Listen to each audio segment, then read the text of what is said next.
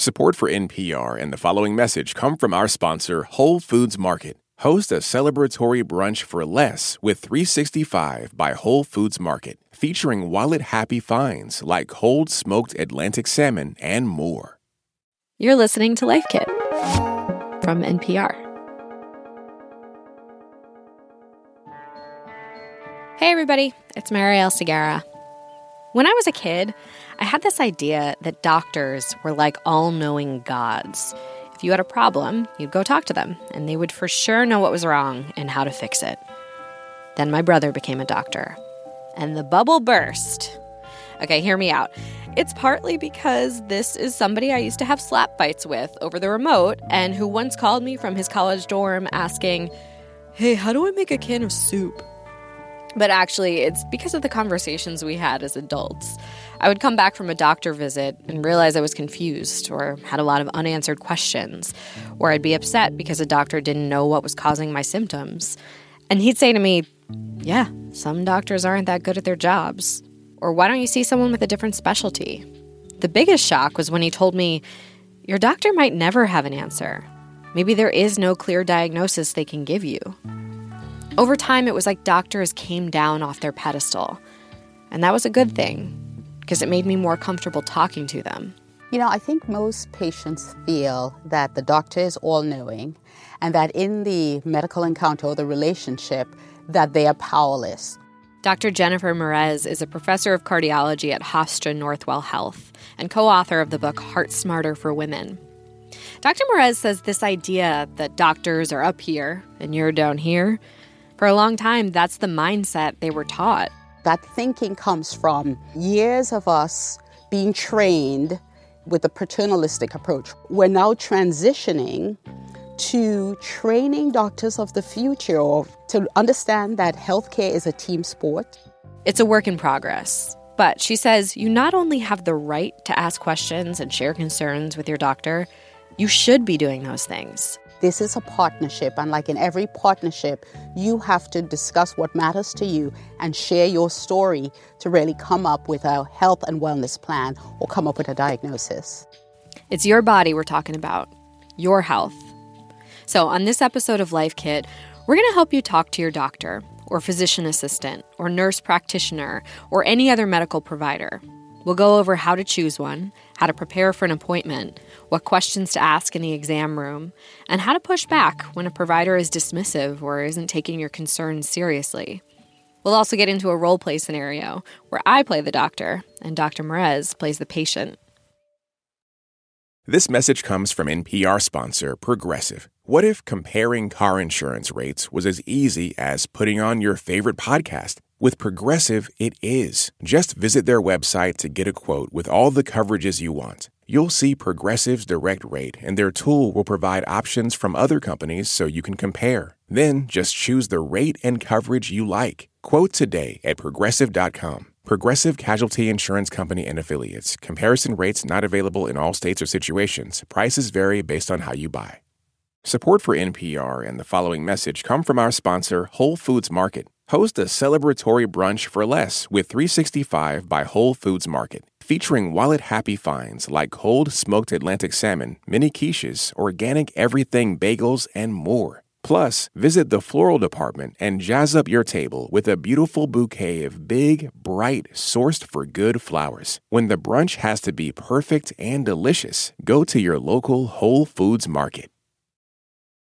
If you're looking for a medical provider who you can have this kind of partnership with, is there anything you can do in the choosing part, to try to figure that out before you even get into the room with them? So I feel you need to look for a few things. You want to find someone who you could really build that partnership with, someone who listens, someone who is going to take your symptoms seriously and foster that bond. It's like dating. You go out on a date, you really have to feel the vibe and feel that you're connected. It's the same thing.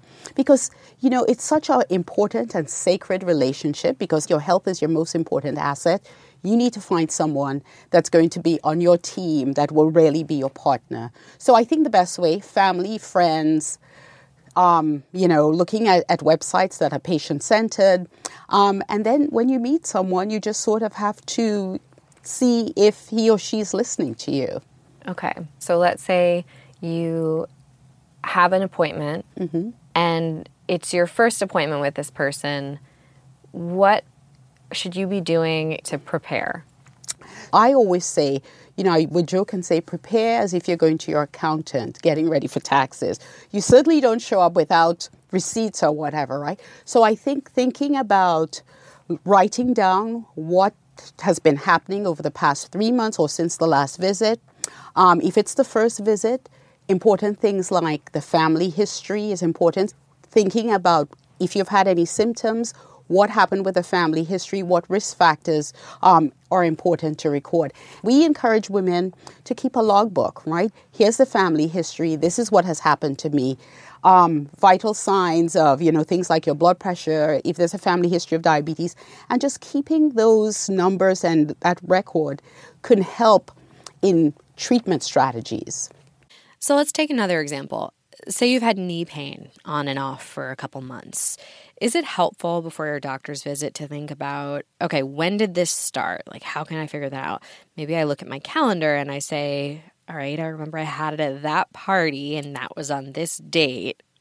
That kind of thing? When you go in to describe any symptom, all of the information is important. So when did it start? What was I doing when it started? How long has it persisted? What makes it worse? Does it ever get better? All of these features are important. And when it comes to the joints, sometimes even thinking back, did I get injured when I was playing hockey or soccer or anything like that? All of those things come in. But when describing a symptom, it's detective work, right? You and your doctor are detectives, and you have to provide the information. And so anything you can describe, duration, time it started, for joint pain, was I wearing heels? All of that stuff, definitely important. So the more information, the better, and the higher the chances of coming up with a diagnosis. And you talk about the doctor and patient as co-detectives. I don't know if it's like a Holmes and Watson sort of situation or Columbo. Yeah, or Columbo. Right, yes. I'm telling my age there, right? But I get the reference.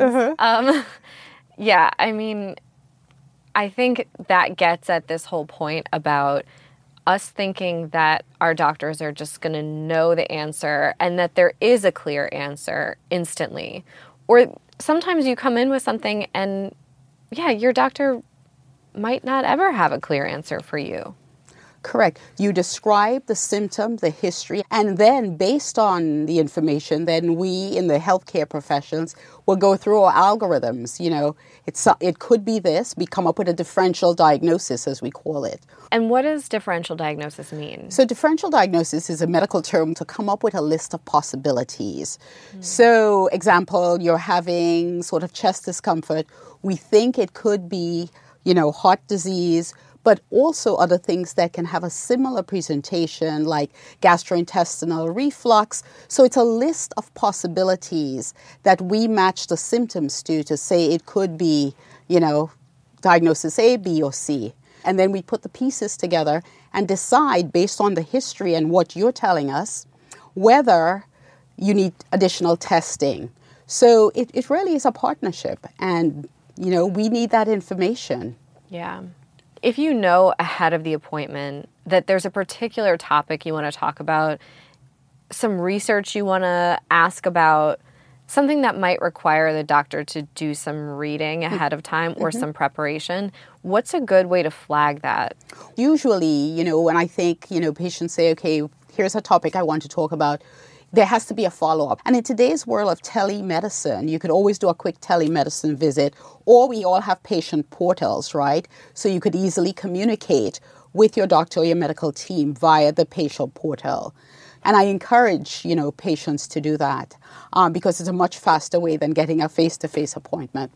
We have, with patient portals now, a lot of the questions you can fill out before you go to the doctor's visit. So really taking the time to log on to the patient portal and write, coming in today because of knee pain. I'm concerned about chest discomfort, chest pain, family history of heart disease. So you can definitely hone in. So you have to do the homework to help maximize the time together.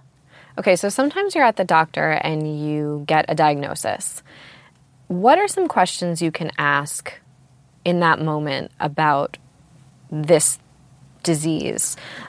For instance, what if it is something potentially life-threatening? What are some questions you might want to ask about that? So you get a diagnosis and you automatically, at least I know many people, and for me, it's brain freeze, because you stop thinking and you sort of follow a circuitous path that doesn't make you the most cognitively alert person.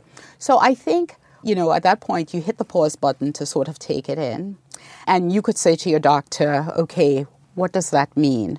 Tell me a little bit more. What do we know about this diagnosis? What do I have to do? Do we have a treatment plan? I know for me, I'm very solution-oriented.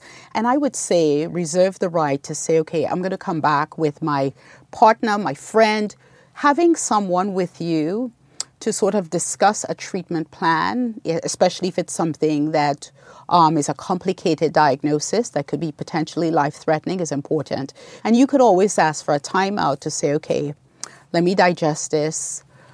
What does this mean? Yeah, what does this mean for my life? If it's a big diagnosis, I imagine you'll want to talk to another doctor about it.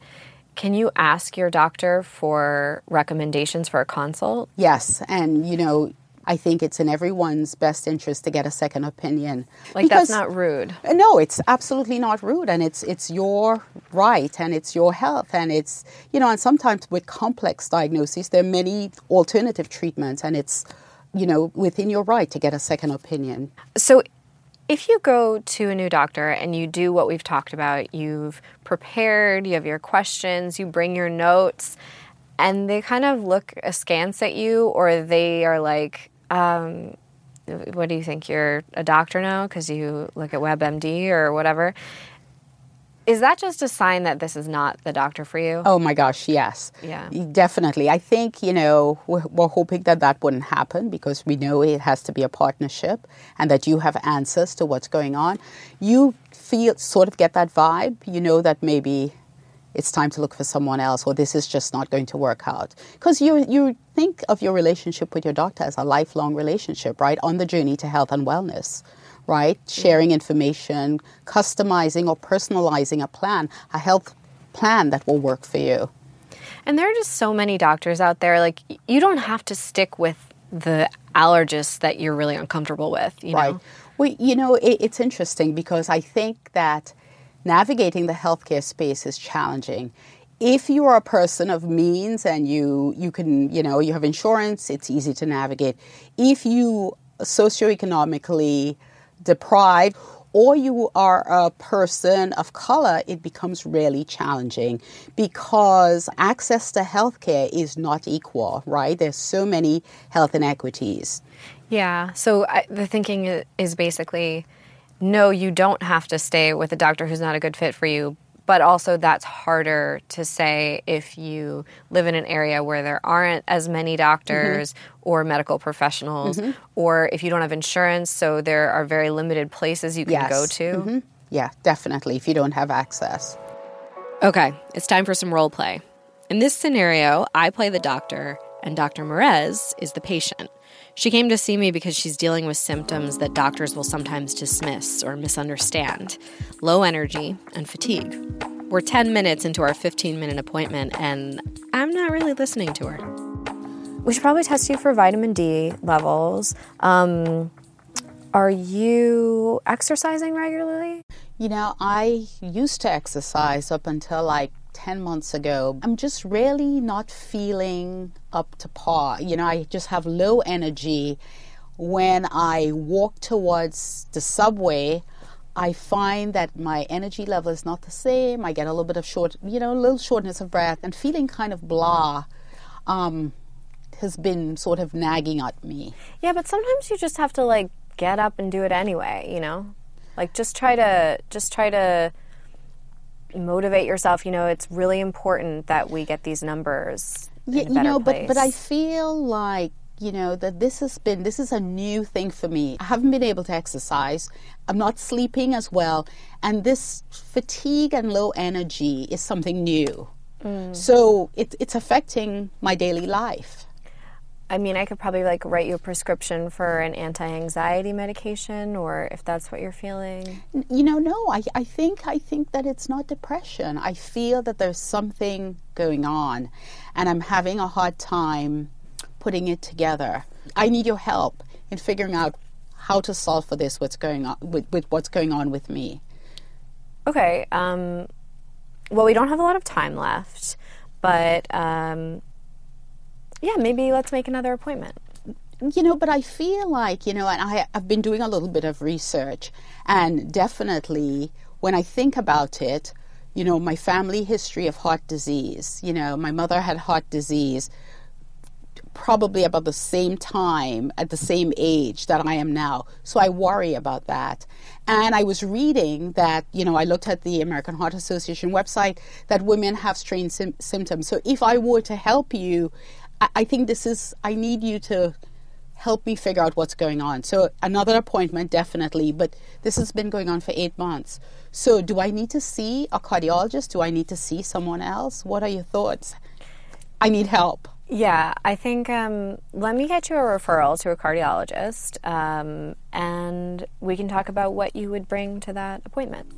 All right, let's do a little debrief. Here's what Dr. Merez did there. I definitely called her attention to the fact that this was affecting my life. I went back to the fact that 8 months ago I was different, so that this is a new development.